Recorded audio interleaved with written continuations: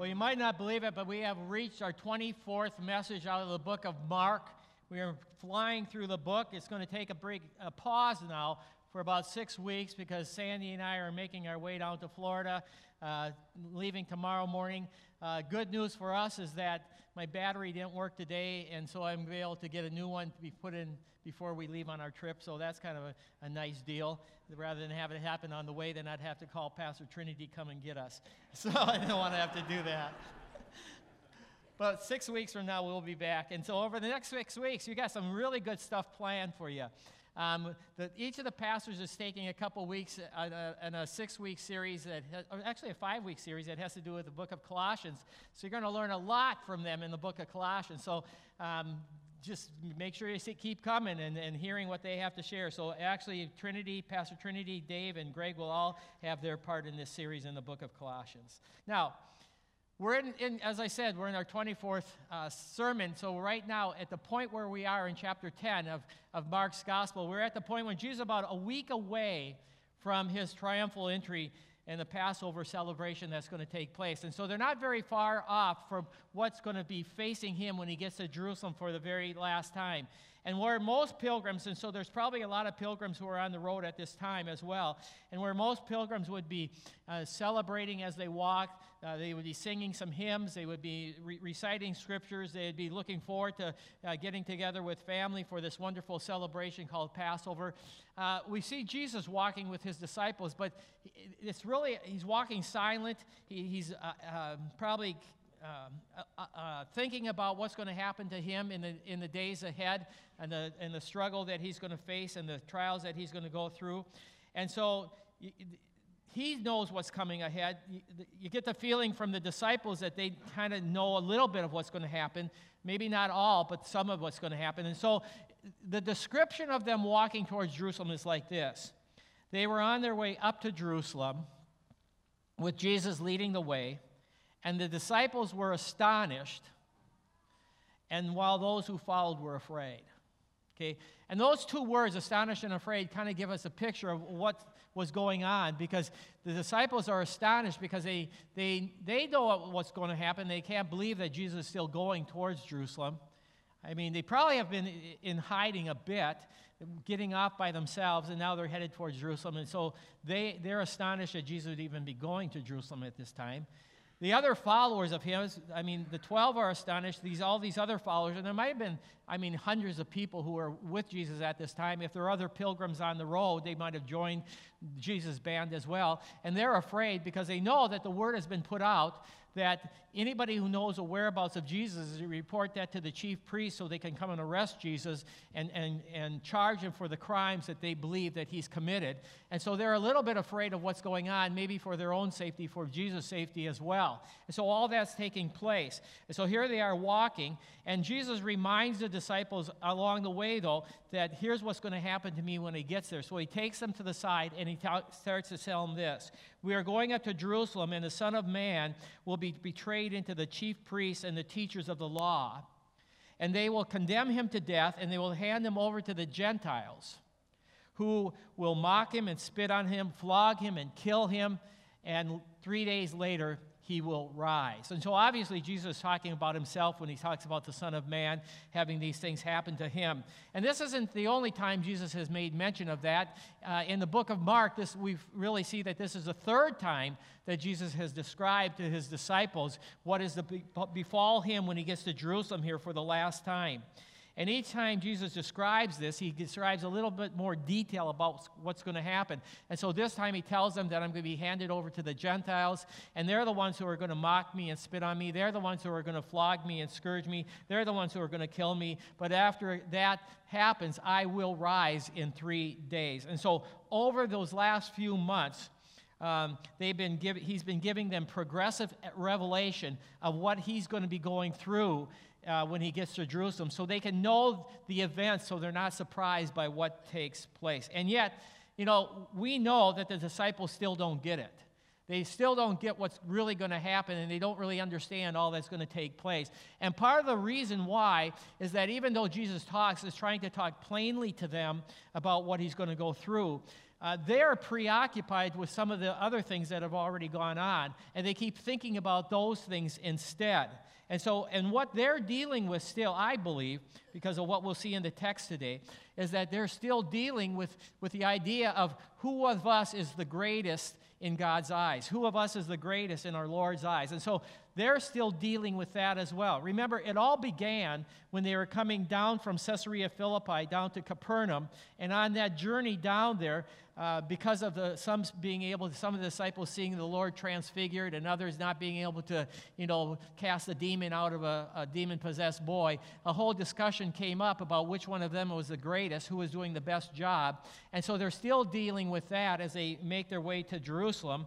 And you remember when they finally get down to Capernaum, where they're going to stay in Peter's house, Jesus asked the question, what were you guys talking about, or what were you arguing about when you were traveling along the way with me?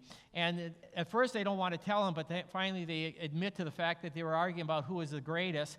And then they asked Jesus bluntly, who do you say is the greatest? And that's when Jesus grabs that little child in Peter's house, puts that little child before them. I don't know if it was one of the kids or one of the cousins or whoever it was, but there was a kid there in the living room with him, and he grabs that kid, puts him in front of him, and he says to his disciples, unless you turn and become like little children, you will never even enter the kingdom of heaven. And then he says, therefore, whoever humbles himself like this child is the greatest in the kingdom of heaven. And Jesus equates greatness with humility, doesn't he?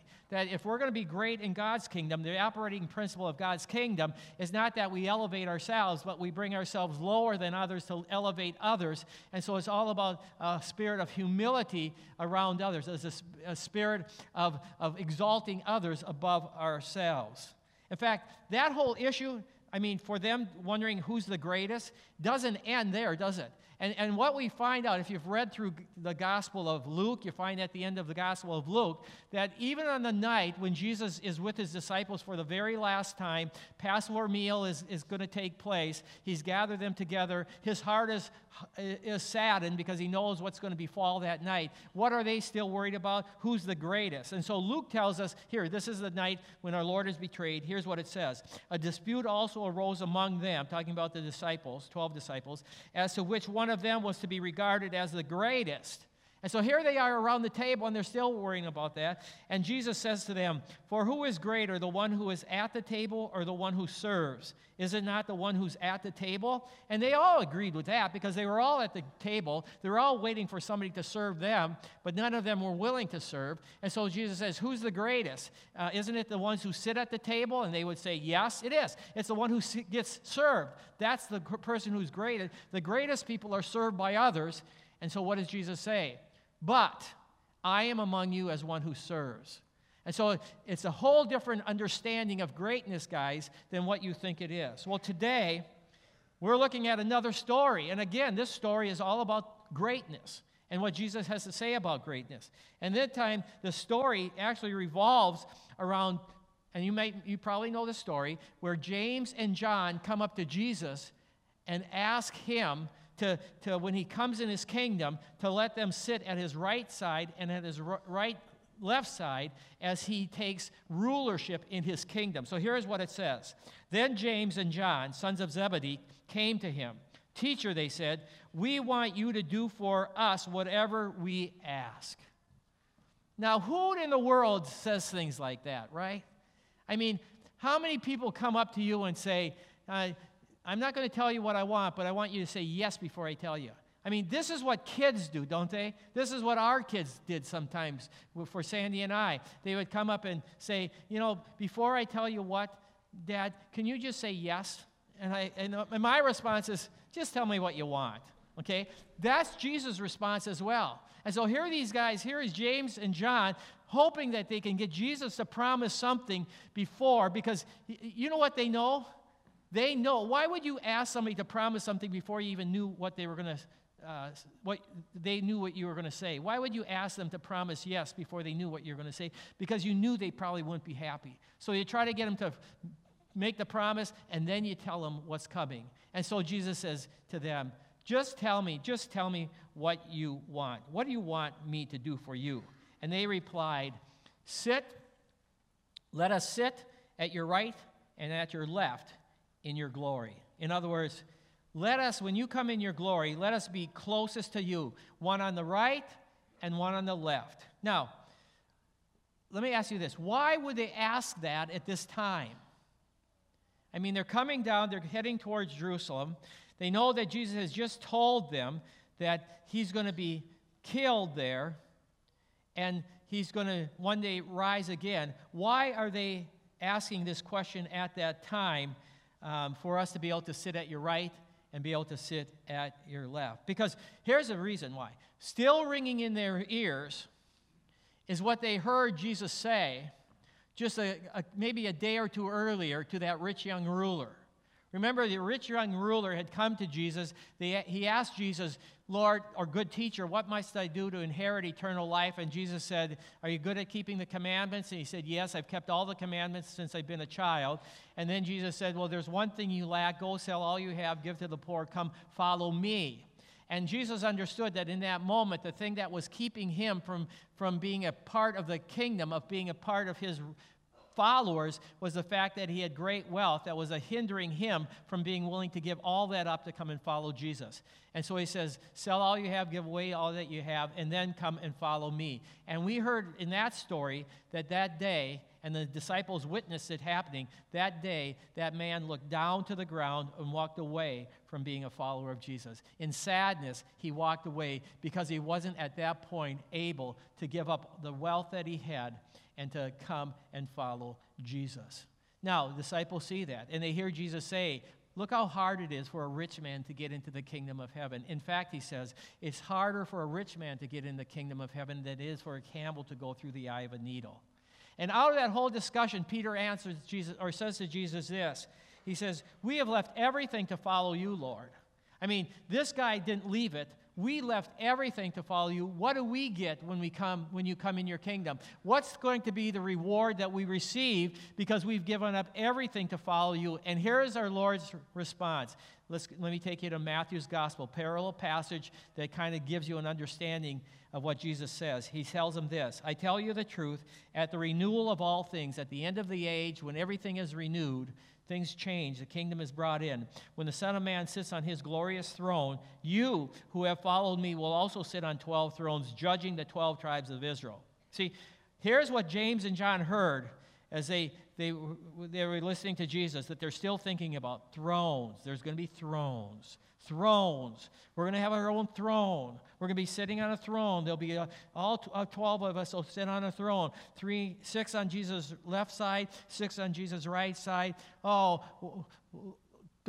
James, don't you think we should be right next to Jesus? Let's go ask Jesus right now for him to put us on his right, on his left, so we'll sit on the throne right next to his throne. They're still thinking about the ruling with Jesus, that they're going to be receiving the greatness of being able to rule with Jesus. And so they make the request, Jesus, it'd be great for us to be able to sit next to you.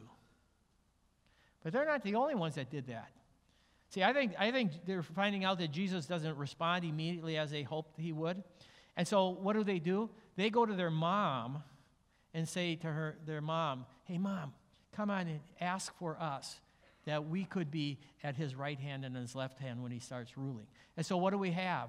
We have in Matthew's gospel, it says this, and then the mother of the sons of Zebedee came up to him with her sons. See, so they're tagging along. And she kneels before him, and she asks for something. And she said to him, she asked him for something, and we know what she asked him for. And he said to her, what do you want? And she said, grant that my 2 sons, the 2 sons of mine, are to sit, one on your right and one on your left, in the kingdom, when you come in your kingdom. Have you ever met a mom like that? Maybe more importantly, are you a mom like that? I don't know if we still do.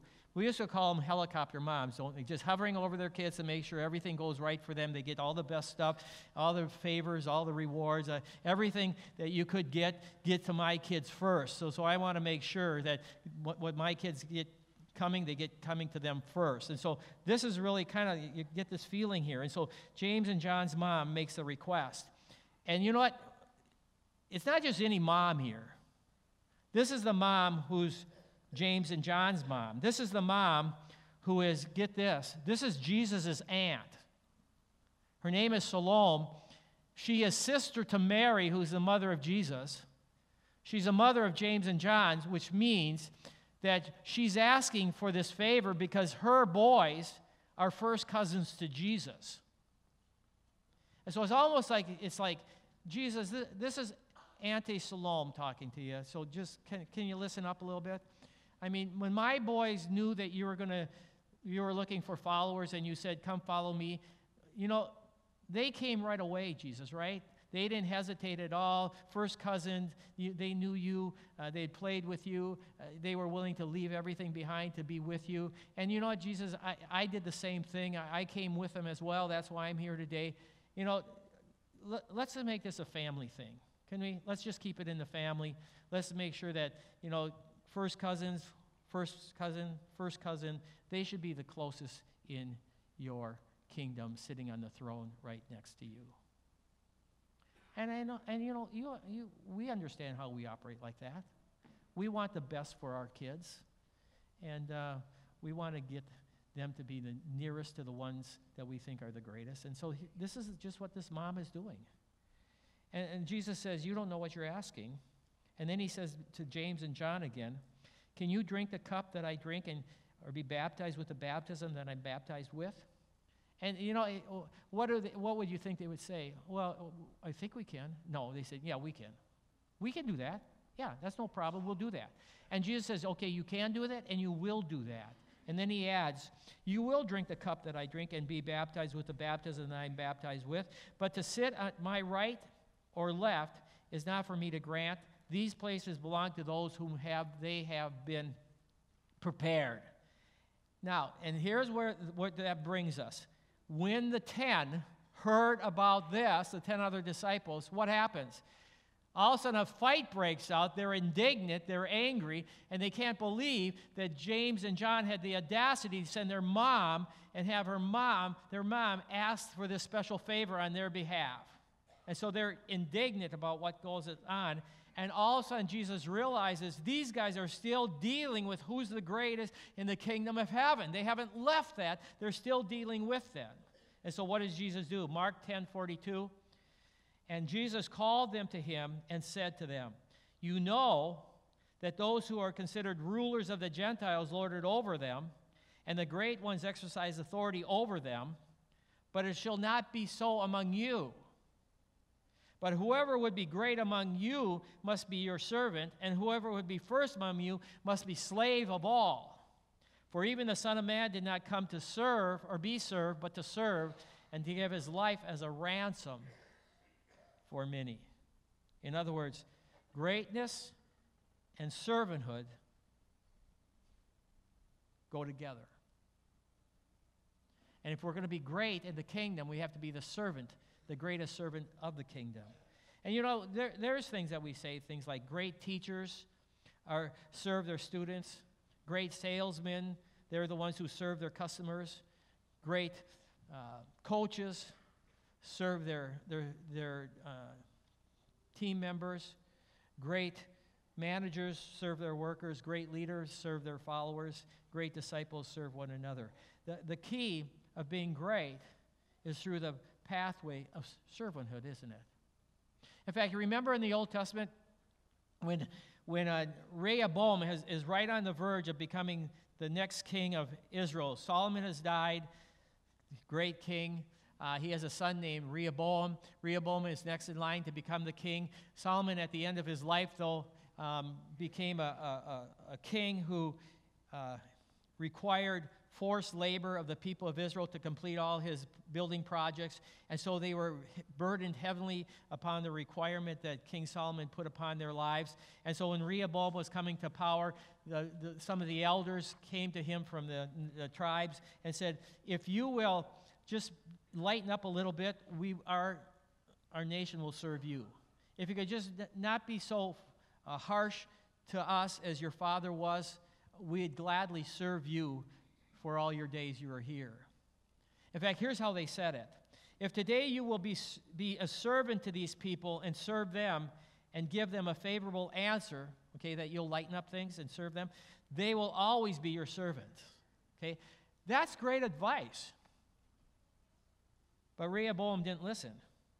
And the end is that the nation split. You know what happened in the history of Israel, that 10 tribes went on their own under Jeroboam. The other 2 tribes stayed with Rehoboam, but they really didn't approve of what he was doing, but they remained faithful still. But being willing to serve is a secret to gaining greatness, isn't it? That's how you become great in a nation. And this is a secret that Jesus wanted the disciples to understand, that if you're going to be a follower of me, what it means is that you have to be a servant for me, that you have to serve others.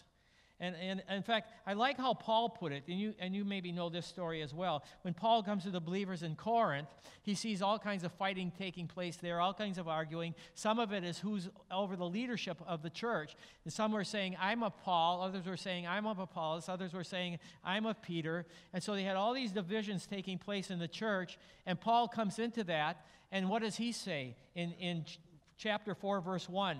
So then, men ought to regard us as simply as servants of Christ and as those entrusted with the secret things of God.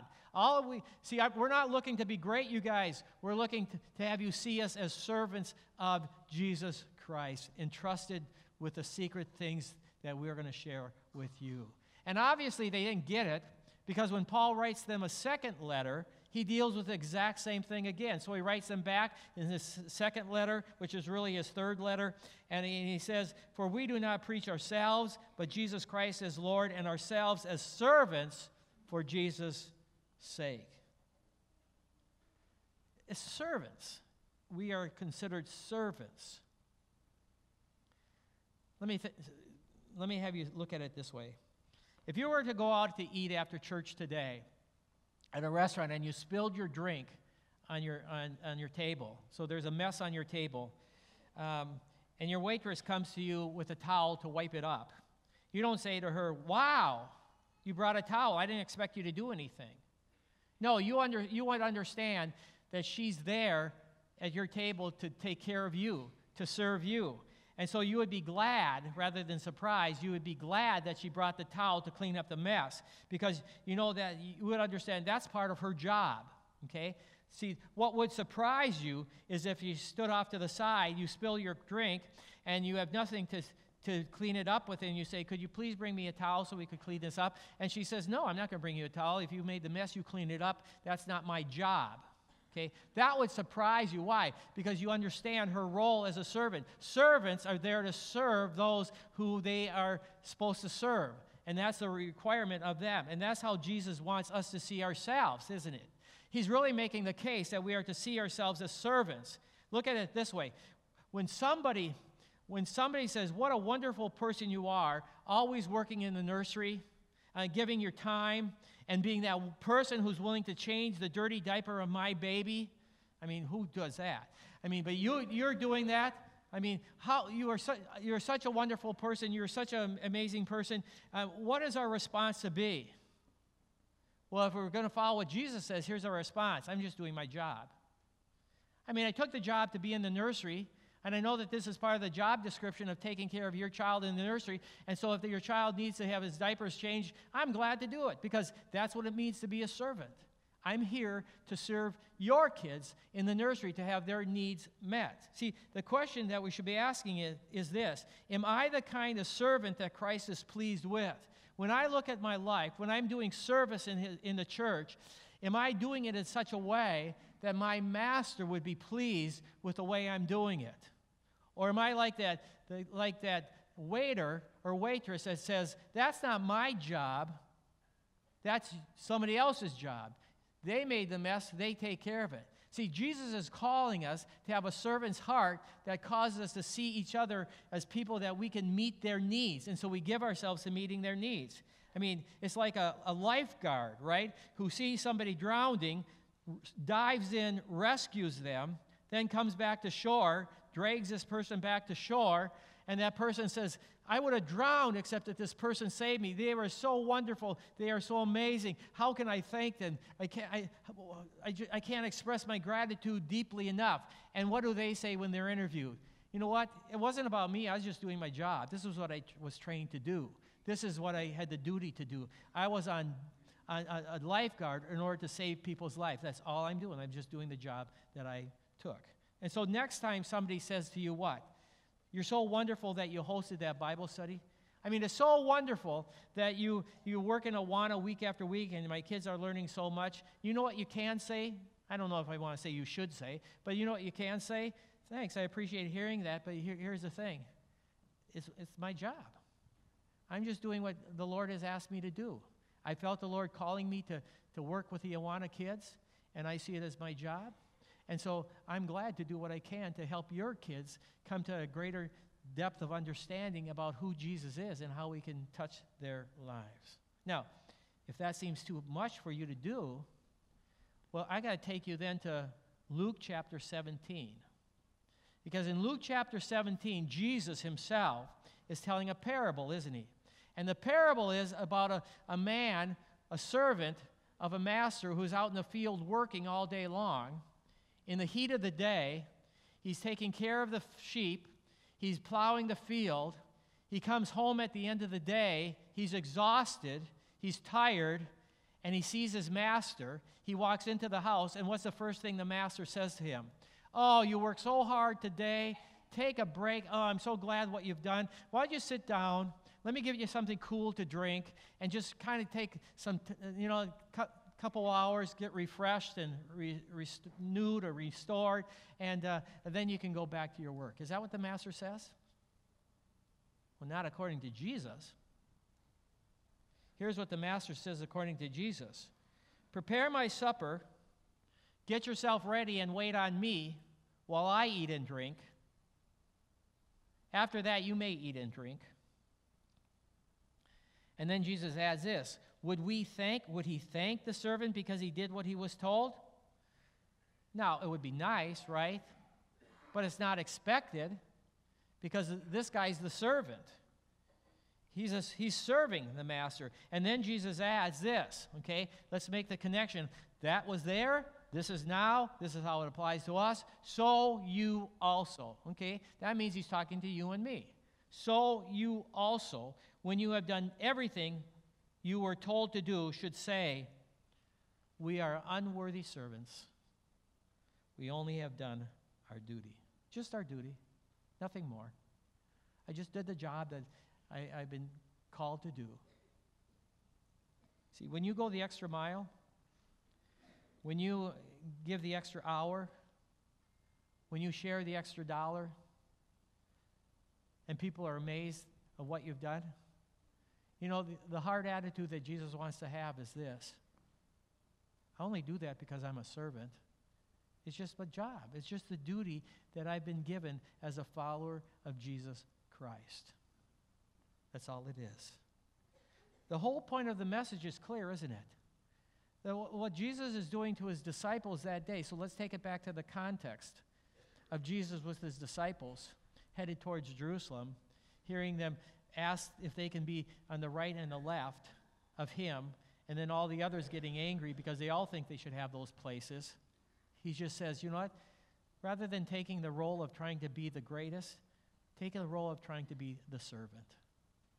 Just serve one another and make that the goal of your life.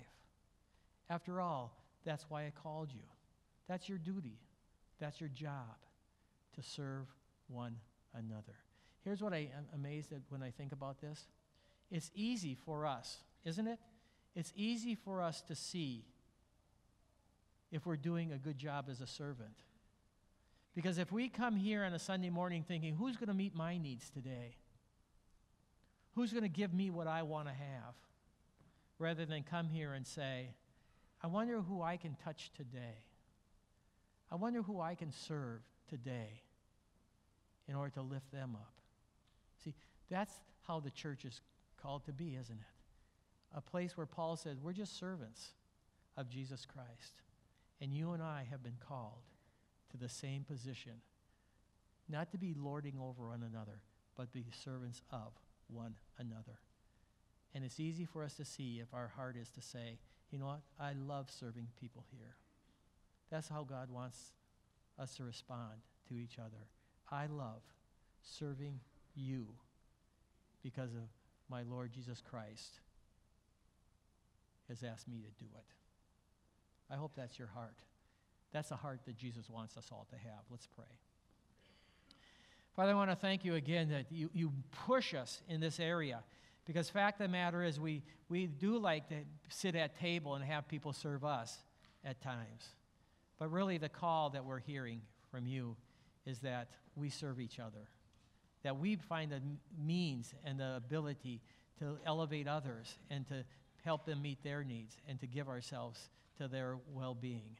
And so, Father, help us be able to have this heart that you had for us, where you served us to the point where you sacrificed your very life in service for us. And so, Father, move us in that position, in that place as well, where we are just servants doing the duty that you've called us to do. Pray this in Jesus' name. Amen. Stand with me as we close in song.